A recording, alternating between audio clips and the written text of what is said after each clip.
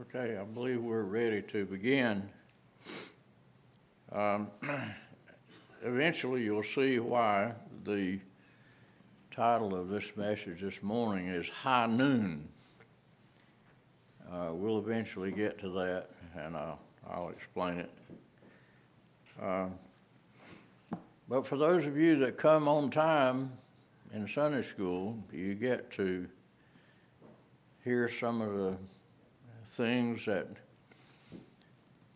are especially exciting to me. There are things that originally get started at cottage prayer meeting because of things that we talk about there. And one of the things that is of great interest to a lot of different people I have discovered is some of the things that do not appear to be explained on the surface in the book of Genesis, especially when it comes to beginnings. And I think by nature we have a tremendous curiosity when it comes to the beginning. Even little children at a certain age come to their parents and say things like, "Mom, where did I come from? Where did I come from?" So all of a sudden they're here, but they were not conscious of how they got here. And so how could you not be curious about how you did get here? Because after all, you are here. So I think in our nature, we want to understand the beginnings. One of the things that I have discovered over the years is people's thoughts about angels and when God created the angels. And there have been people who have been absolutely persuaded in their mind that angels existed in eternity past with God.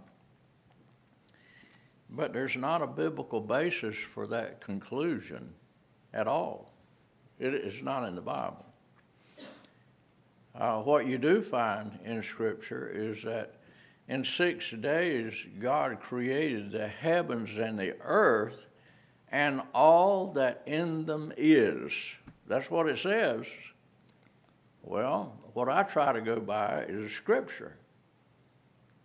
And I try to always reference the Scriptures because there is no other source that you can appeal to when it comes to true history than this book right here.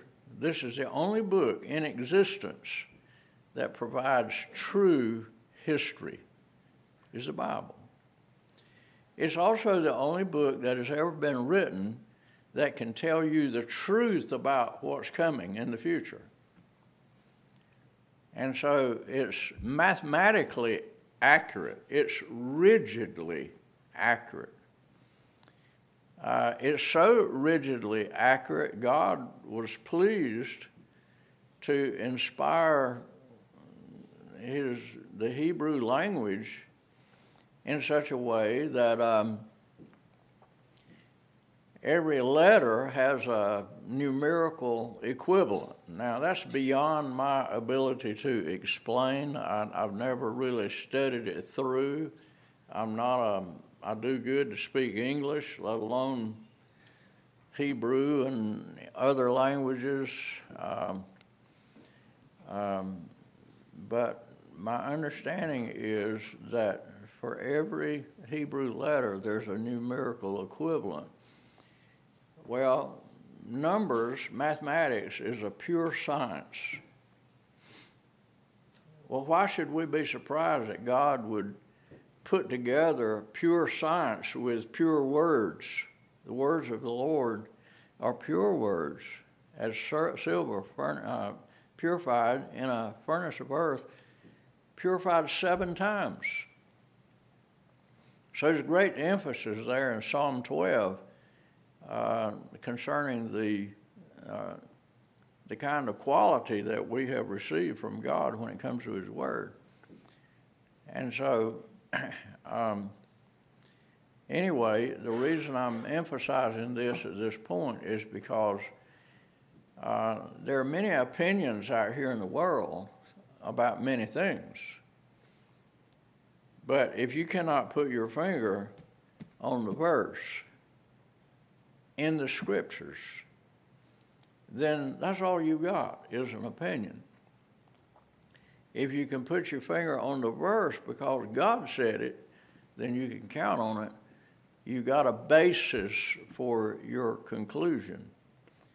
And so I think that I can stand up here and tell you with a great measure of confidence that angels did not exist prior to the 6 days of creation.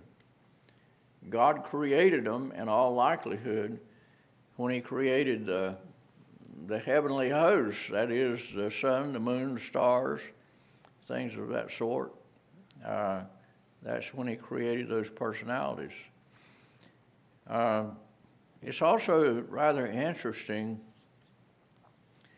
when it comes to the persons of angels, they're practically indistinguishable from human beings. When they appeared on earth, you could not tell that they were angels. They appeared to be people, just like you and me. So there's something about angels that are so similar to human beings in their creation that externally they're indistinguishable. And so what distinguishes them from you and I, again, we have to go to the Scriptures to discover what it is that distinguishes them. And one of the outstanding things that distinguishes us from angels is that God created man in his own image. Now, exactly what that means as compared to angels, I don't know that I'm quite prepared to address that right now. I would like to think about it a lot more than I have already. But there's something very special about the creation of you and I. I'm certain that in some measure the angels are part of the family of God, but there's something exceptional about you and I. And so I don't know how to go into it any further than I have and be clear in what I'm saying. But one of the things that came up at Cottage Prayer Meeting was something that really I learned by reading Dr. Henry Morris's study Bible years ago, when he emphasized the point that God created everything with apparent age. In other words, in our experience,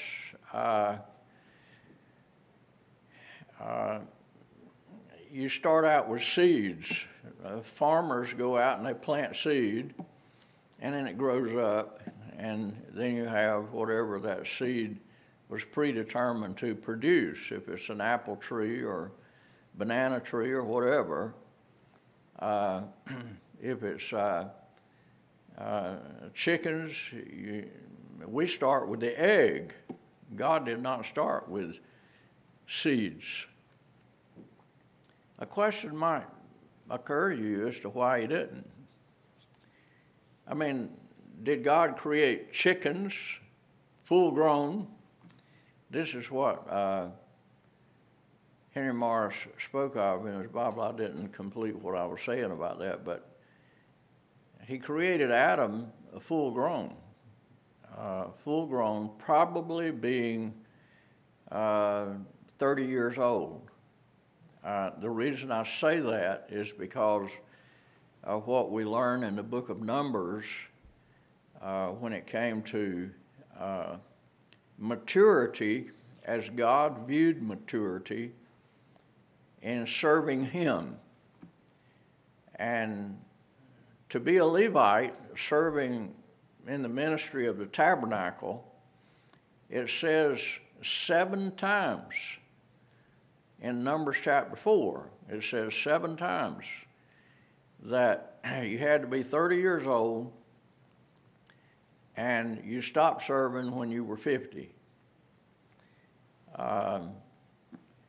And so I'm inclined to believe, even though the Bible doesn't say it, I'm inclined to believe, and this is what we talked about at Cottage Prayer Meeting, that Adam was, in all likelihood, 30 years old when God created him, and He created him full grown. He also created Eve full grown, probably the same age. The Bible doesn't say. But when God created Adam and created Eve, He created them full grown, prepared to serve Him for all eternity. And so my inclination is to believe that Adam was 30 years old when God created him. Now, why is that of interest? Well, I'm going to tell you something that's kind of interesting. When you get into the New Testament, you learn about the first Adam and the second Adam. I think that's in Romans chapter 5. The Apostle Paul made a big deal over the fact that Jesus Christ was the second Adam. He put a parallel between Adam, the first man, and Adam, the second man. And one of the reasons was showing the opposite effect of the second Adam as compared to the first Adam, because when Adam sinned, sin passed upon all men, and all became sinners. Not only that, the effects of that sin affected the entire universe. And so God cursed the ground, and the animals, and everything died, and the second law of thermodynamics began to affect the entire universe. In Christ Jesus, that's reversed. I like to phrase it that way because the whole Bible is God's method of reversing the tragedy of Genesis in the fall of Adam and Eve. And when you study carefully, I believe it's Romans chapter 8. I'm having to go by my memory here because I didn't write these things down. But I believe it's in the 8th chapter of Romans that the Lord is explaining that the day is going to come. He's going to reverse the curse as it affected the entire creation. And so everything is going to go back to perfection through Christ. And so what is the parallel between Adam being 30 years old when God created him and Jesus Christ, who was not born 30 years old? He was born as a baby. But here's what's interesting. There is no record of a public ministry, technically, until the Lord was 30 years old. Why? Because there's a parallel between Adam and the Lord Jesus Christ. And so the question occurred in the Cottage Prayer Meeting, when did the fall actually take place? Well, my inclination is to think that it was about 3.5 years after God created Adam and Eve. Why would I say that? Because the public ministry of Jesus Christ did not begin until he was 30 years old. And then 3.5 years later, what happened? He died. And so if it was 3.5 years after Adam and Eve were created that the Lord slew the lambs and made coats of skin for Adam and Eve, then that would parallel what we read in the New Testament. Because Jesus Christ, his public ministry that the Gospels involve, the Gospels, Matthew, Mark, Luke, and John, Bible scholars have basically confirmed this, that it's basically locked into that 3.5 year period of time. Now, it does talk about his birth. It talks about what he did when he was 12 years old. He was found in the temple. It mentions that. But that is not the thrust of those Gospels. The thrust of those Gospels was his public ministry. And 3.5 years later, he was crucified. And so I think that if you are trying to study the Scriptures and you're trying to find serious answers to some of these questions that come up, I don't know whether you've ever thought about it or not, but I have, and I've encountered a number of people who've asked me this question: how long do you think Adam lived on the earth before Adam and Eve sinned against God? The question was, how long was it before Lucifer sinned, as we find recorded in Ezekiel 28? And again, the Bible doesn't say. It doesn't say. But if God created Adam and Eve with a parent age, he would have created Michael and Gabriel and Lucifer with a parent age. I mean, it's just a logical conclusion. He created the whole universe with a parent age. He created trees that were full grown.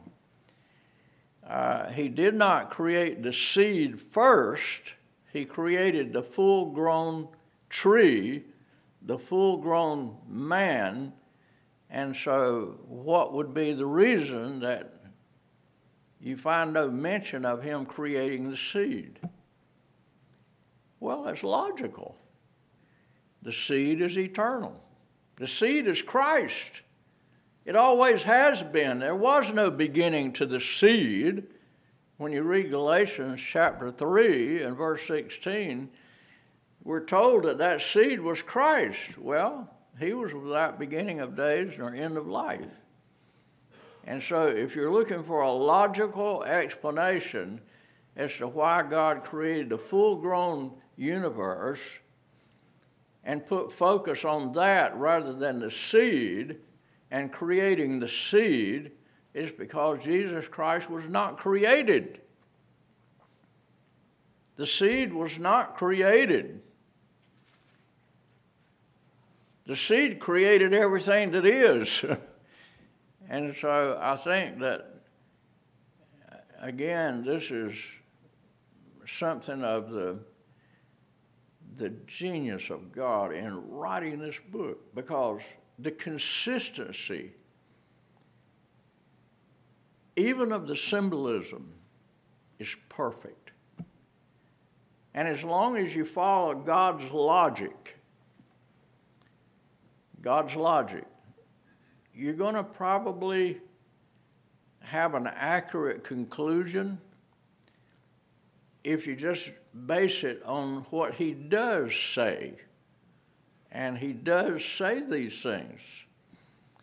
And there are certain things he does not say. And it's important to remember what he does not say. Well, he does not say that he created the seed. And I think the reason, again, is because Christ was not created. And all seeds in the Bible are a type of him. That's why in John chapter 12, he said, except a corn of wheat fall into the ground and die, it abideth alone. But if it die, it brings forth much fruit. And so the Lord was using even a corn of wheat as a type of himself. Well, that corn of wheat is eternal. It's without beginning of days nor end of life. And so this is how I think that we should all go about studying the Bible and thinking about things that the Bible doesn't specifically address, so that we do not get off course in our conclusion. What I'm telling you is based on what the Bible does say. So, when it doesn't say certain things, you still have to base it on what he does say. And so, my inclination is to believe that Adam and Eve sinned about 3.5 years after they were created, full grown. Because we see that in the parallel of the Lord Jesus Christ and his public ministry. I don't know if that's, something that you've ever thought about and would be interested in knowing or not, but such as it is, some were interested in knowing more about that, so that's the most I know about it. We want to go back to John's Gospel, and we're studying the 3rd and 4th chapter in our studies today. And we've been showing in the past few studies the contrast between John the Baptist and the Lord Jesus Christ. Actually, a contrast between John the Baptist and Nicodemus. That's how we were first approaching it. But it also goes into a contrast between John the Baptist and the Lord Jesus Christ in this 3rd and 4th chapter.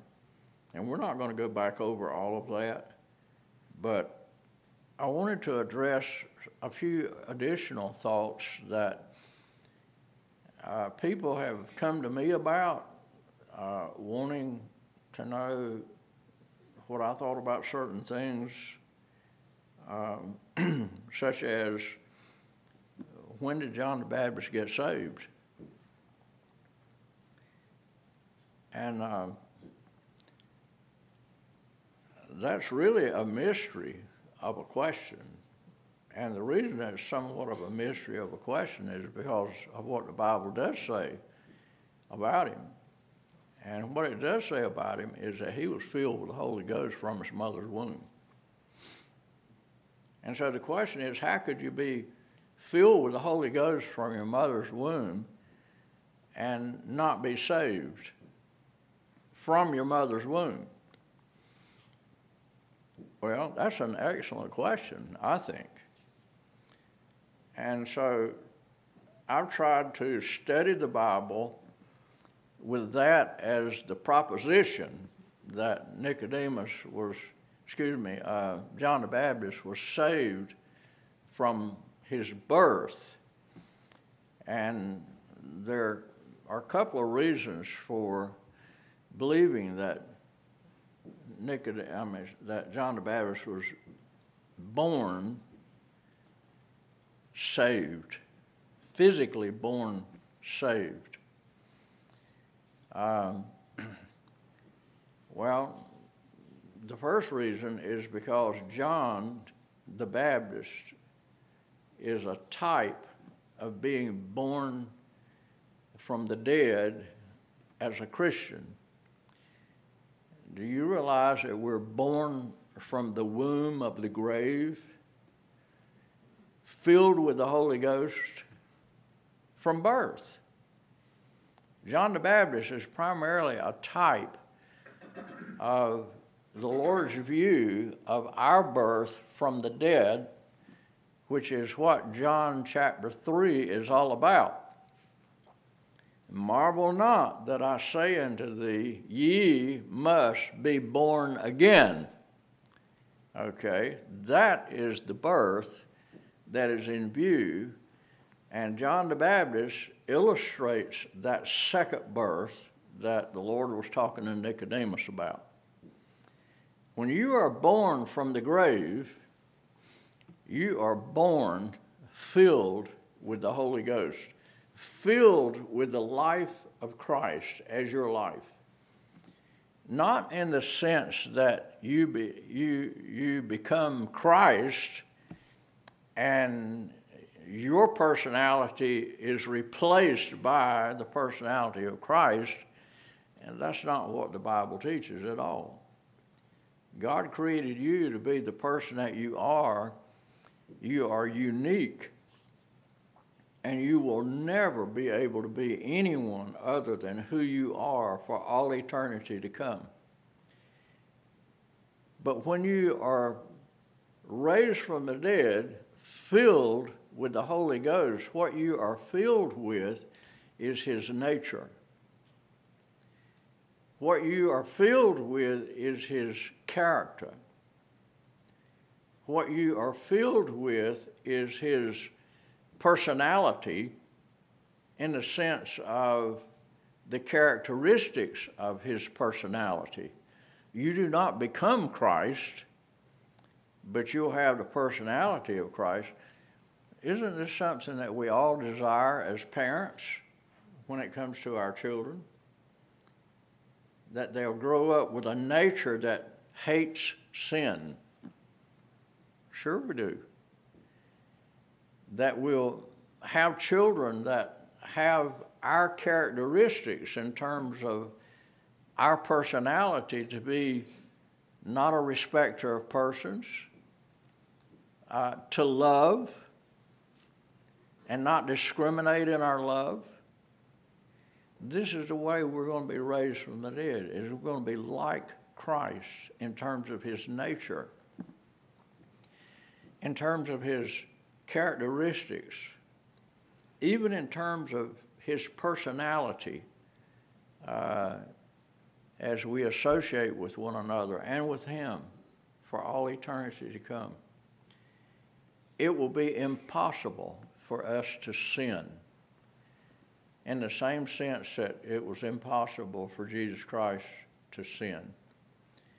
And so the first reason that I believe that John the Baptist was indeed a saved man filled with the Holy Ghost from his mother's womb is because he is a type of the second birth.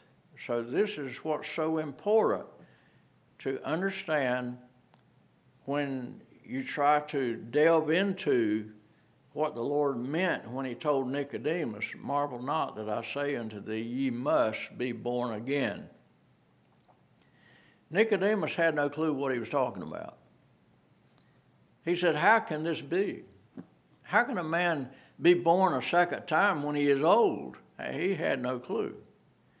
Well, those of us who have the Bible to read and study can understand Acts chapter 13 and verse 33, where the Lord is there explaining it. Let's turn to it, because if I just tell you, it won't have as much meaning as just putting your eyes on it, because you need to see that I'm not dreaming this up. Acts chapter 13 and verse 33.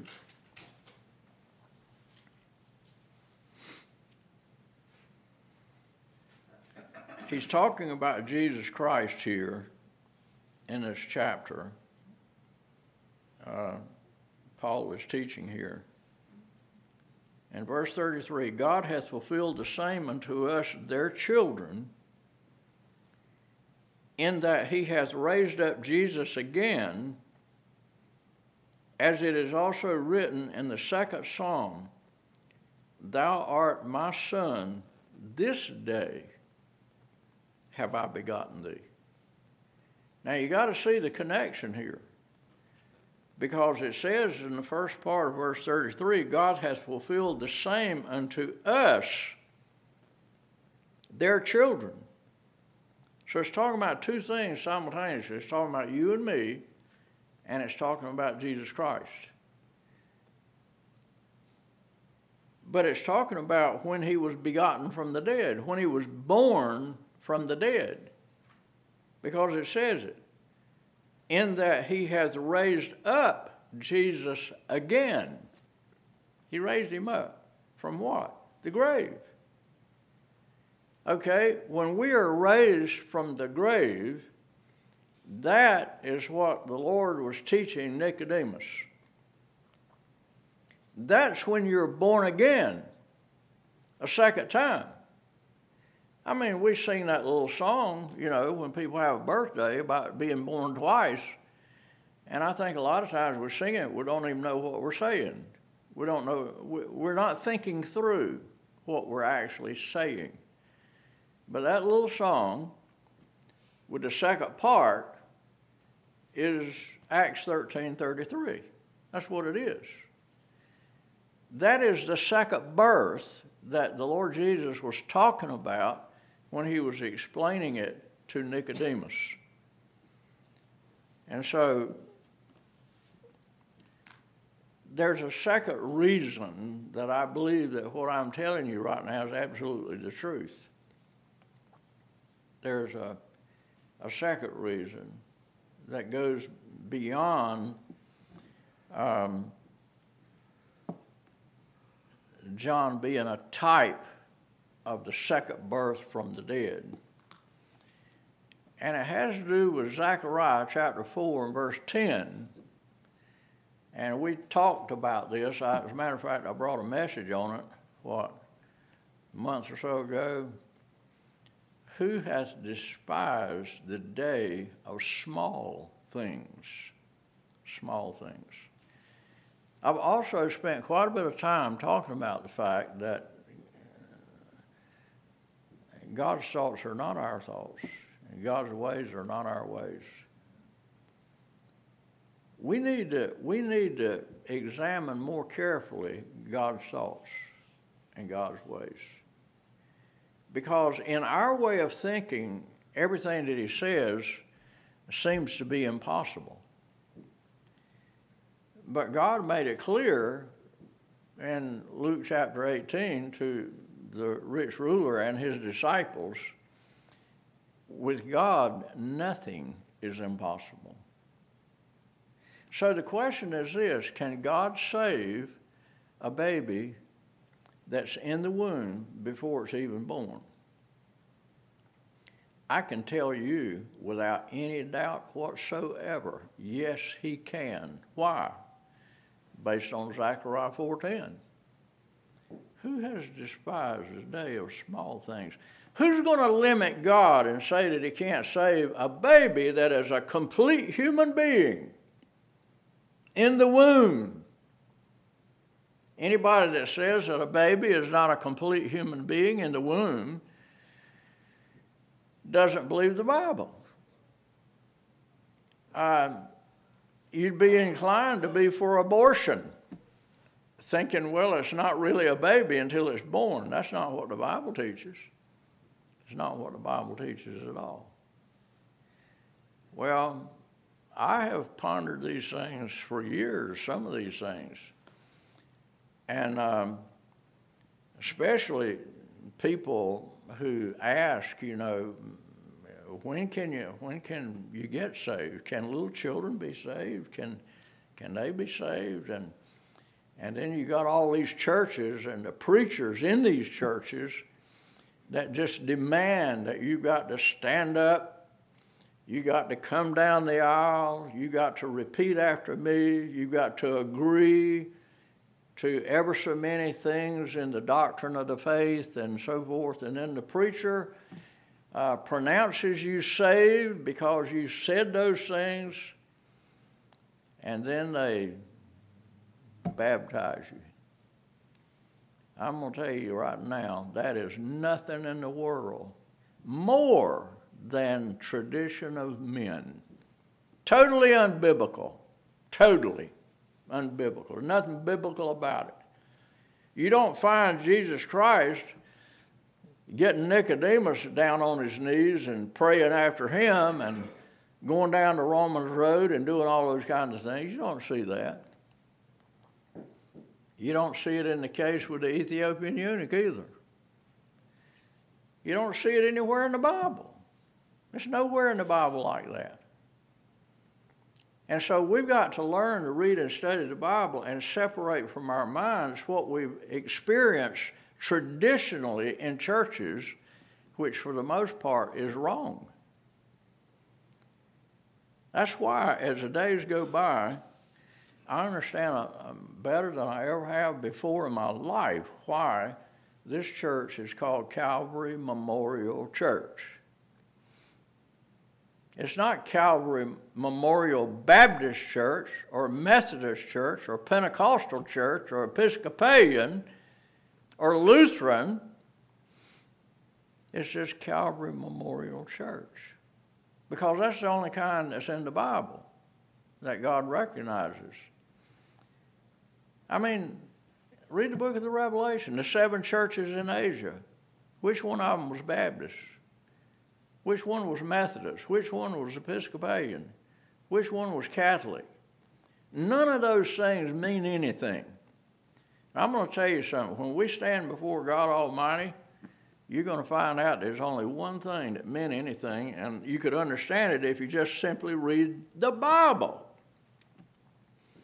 It's the church. Period.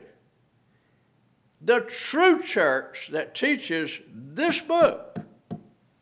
That's the only church that a person ought to ever attend, is the church that has a preacher in it that teaches the Word. This is the pillar and ground of truth, is the church, not a denomination. Denominationalism is a form of humanism that essentially gets participants into worshiping another Jesus, another spirit, and another gospel. And I'm telling you, there's a different Jesus being preached all over this town this morning. There's no doubt about it. No doubt about it. Another spirit and another gospel. And it's not the gospel that you read about here. The only way in the world you can begin to understand the gospel is to first be absolutely broken by the opposite of the gospel. And that is that we hate the truth. That we hate Christ. And we love ourselves. And most people do not want to believe that's true at all. That we hate the God of the Bible. Listen, we proved it every day of our life before we got saved. That we hated the truth, ignored the truth, loved only ourselves. The gospel is not possible to really be understood until you really understand something about your own helplessness and inability to do anything without Christ. Well, think about it. What can a little unborn baby do? Nothing. What does an unborn baby know? Nothing. What does a full-grown person know? I don't care if he's ever learning. He still doesn't know anything. That's what the Bible says.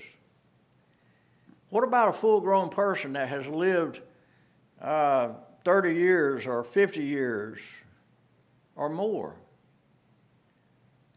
What have they done? The Lord said, without me, you can do nothing. Well, what about an unborn baby? An unborn baby knows nothing and can do nothing.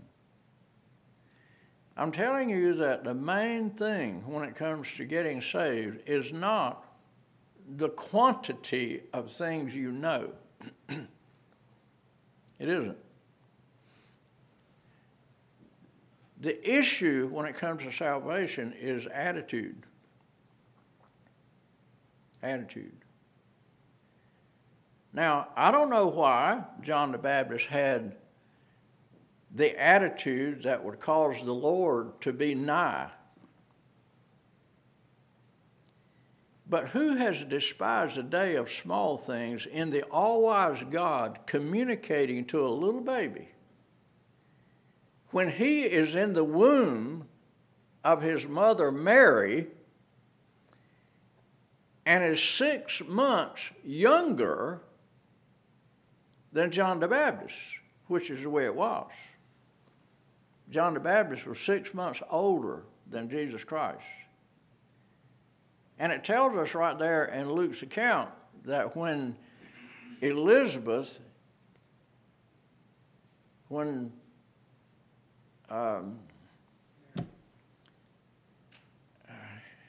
Elizabeth came into the presence of Mary, she had John the Baptist in her womb. And when she entered into the room, that baby that was in her, John the Baptist, leaped for joy. He leaped for joy.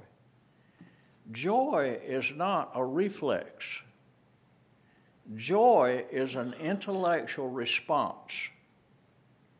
Who has despised the day of small things? Are we going to limit God and say that God cannot communicate even before he's born, while he's still in the womb of his mother, Mary, and limit him in saying, you can't communicate to another child that's 6 months older than you are before either one of you are born? You need to read Zechariah 4:10 a little more carefully. And the reason is because, you see, we look on the outward appearance of everything. But God looks on the heart. And in the infinite wisdom of God in the creation of the smallest things we know anything about whatsoever, which would be the atom, we think that we've really done something when we discover the atom. But what is there in an atom that we do not understand? Folks, it's another universe in an atom. Electrons, neutrons, and protons, that's another universe. But what's inside an electron? What's inside a neutron? What's inside a proton? Do we know what's inside of them? And then when we discover what's inside of those things, what's inside of that? And so it goes on and on and on. The wisdom of God, folks, is so far beyond anything that we think about. God's thoughts are not our thoughts. God's ways are not our ways. And we best understand when God speaks about John the Baptist being filled with the Holy Ghost from his mother's womb, for us to say that, well, that conflicts with everything that we've known in the churches. I mean, John the Baptist didn't eventually come down the aisle. He didn't take the preacher's hand. He didn't repeat it. Listen, the disciples didn't know and understand the cross. and they were saved. What person is going to take the Gospels and say that after the Lord called them and they left their nets and followed him, they were not saved? Who's going to say they didn't get saved until actually after the resurrection of Christ from the dead, when they then believed? Who's going to say that Abraham was lost when he tried to facilitate God's will with Hagar and help God out? Was Abraham saved when he did all that? When he was practicing unbelief? I don't think you can find scripture and verse for that. I believe Abraham was as saved as he could be. He sure was. But he had to learn, just like we do, how to understand the small things and not despise them. When God says, okay, your wife Sarah is going to have a baby. And I know she's 90 years old, and she's now not as pretty as she was when you first saw her, and she was one beautiful woman. But she was not then. And here was Abraham, 100 years old, and he could not possibly comprehend how he and his wife could have a child. But that's because he despised God's ability to do many things. And God says, you're going to have a baby. And all of a sudden, their youth came back. God gave them their youth back. And Sarah conceived and gave birth to Isaac, according to the word of the Lord. According to the word of the Lord. And we're going to read this book and we're going to say, well, John the Baptist and what it says about him just doesn't make sense. It makes all the sense in the world. I think it's one of the most powerful arguments for the heinousness of killing little unborn babies. I'm going to tell you what, folks, we're living in a country that is so apostate and so evil. So evil. I have no hesitation or problem whatsoever teaching in this pulpit that the United States of America is Babylon the Great, the mother of harlots.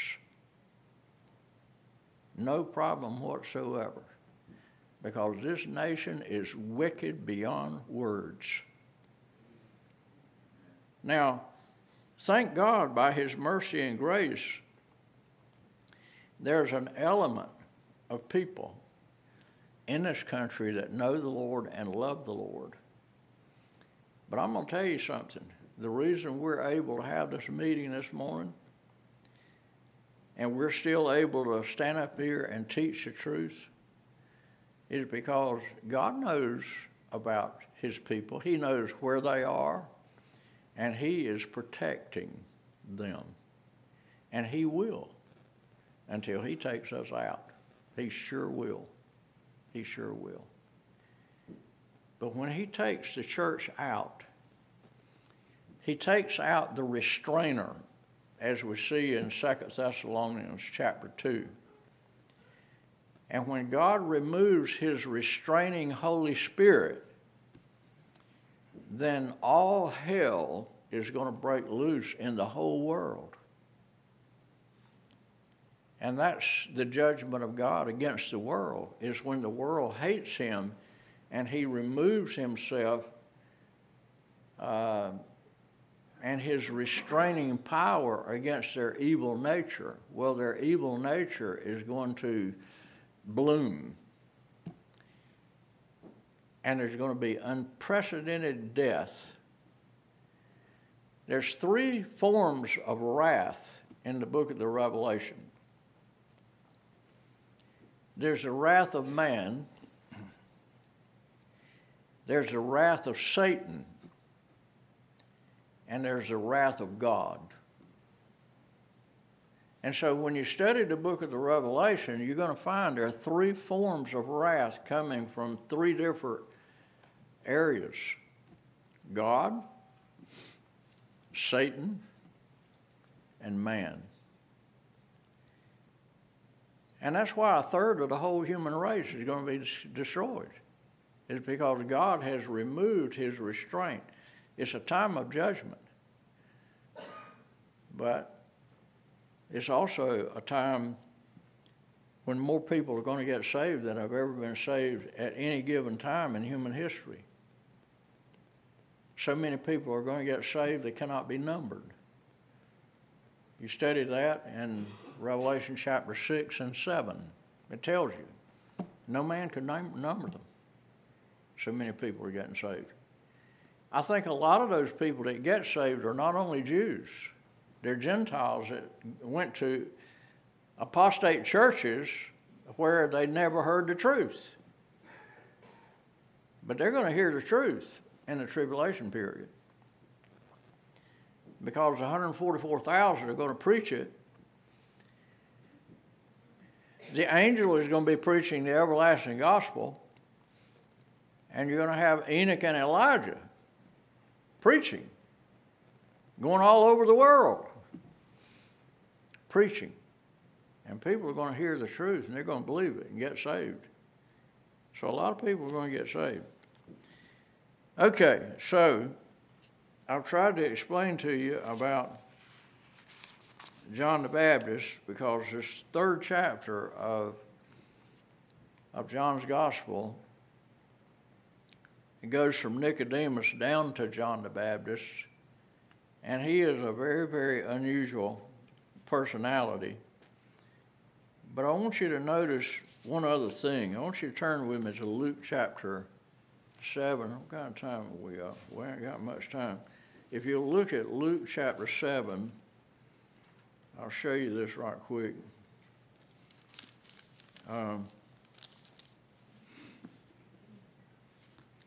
Beginning at verse 18,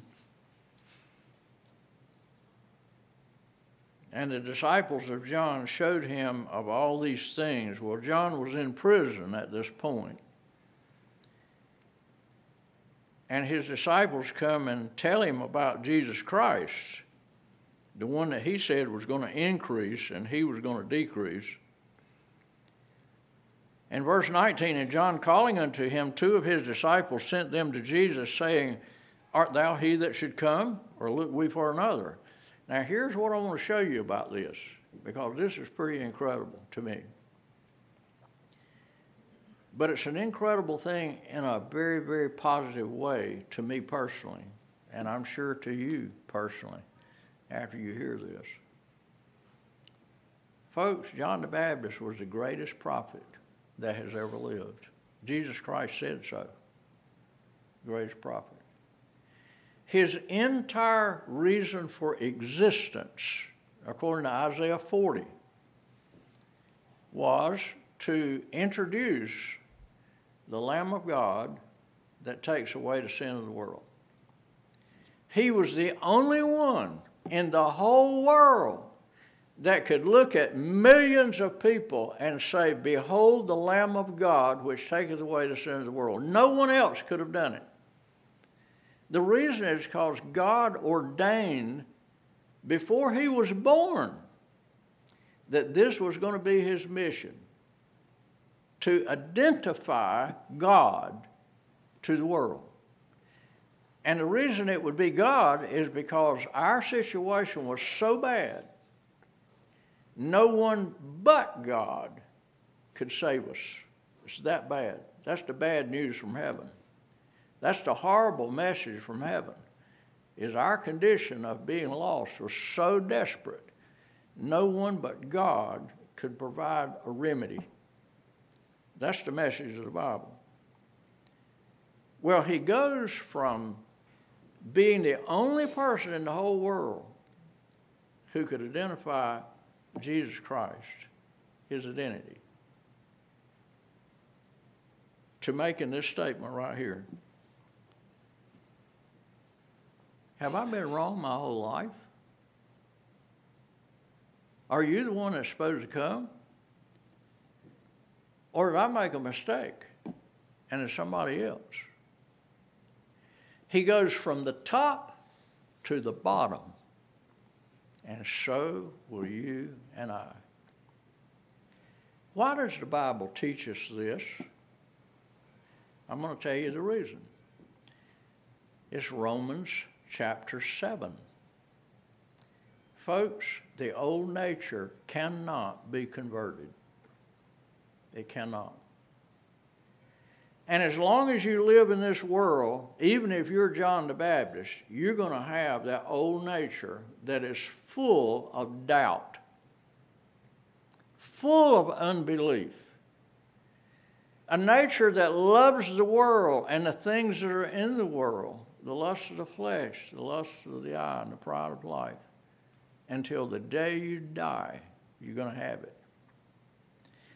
God leaves that in us after we get saved so that we can study the rest of our life the so great a death that we deserve and the so great salvation that he has provided.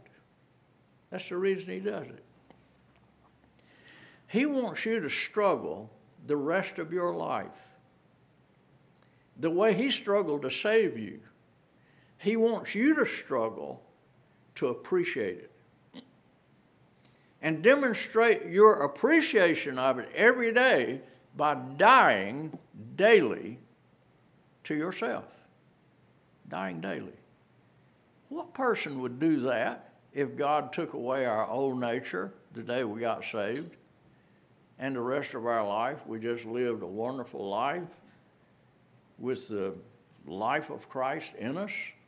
But you know as good as I do that that's not the way it is. You get up every day of your life with your head full of sin, with sinful desires every day. And John the Baptist did too. And the reason that's a blessing to me to know is because it comforts me to know that some of the things that have caused me to doubt that I was saved was in the Apostle Paul, was even in John the Baptist. Anyway, our time is gone. Well, who wants to dismiss us here? Somebody back there? Kurt? Kurt, you're back there, aren't you? Yeah, you can dismiss us.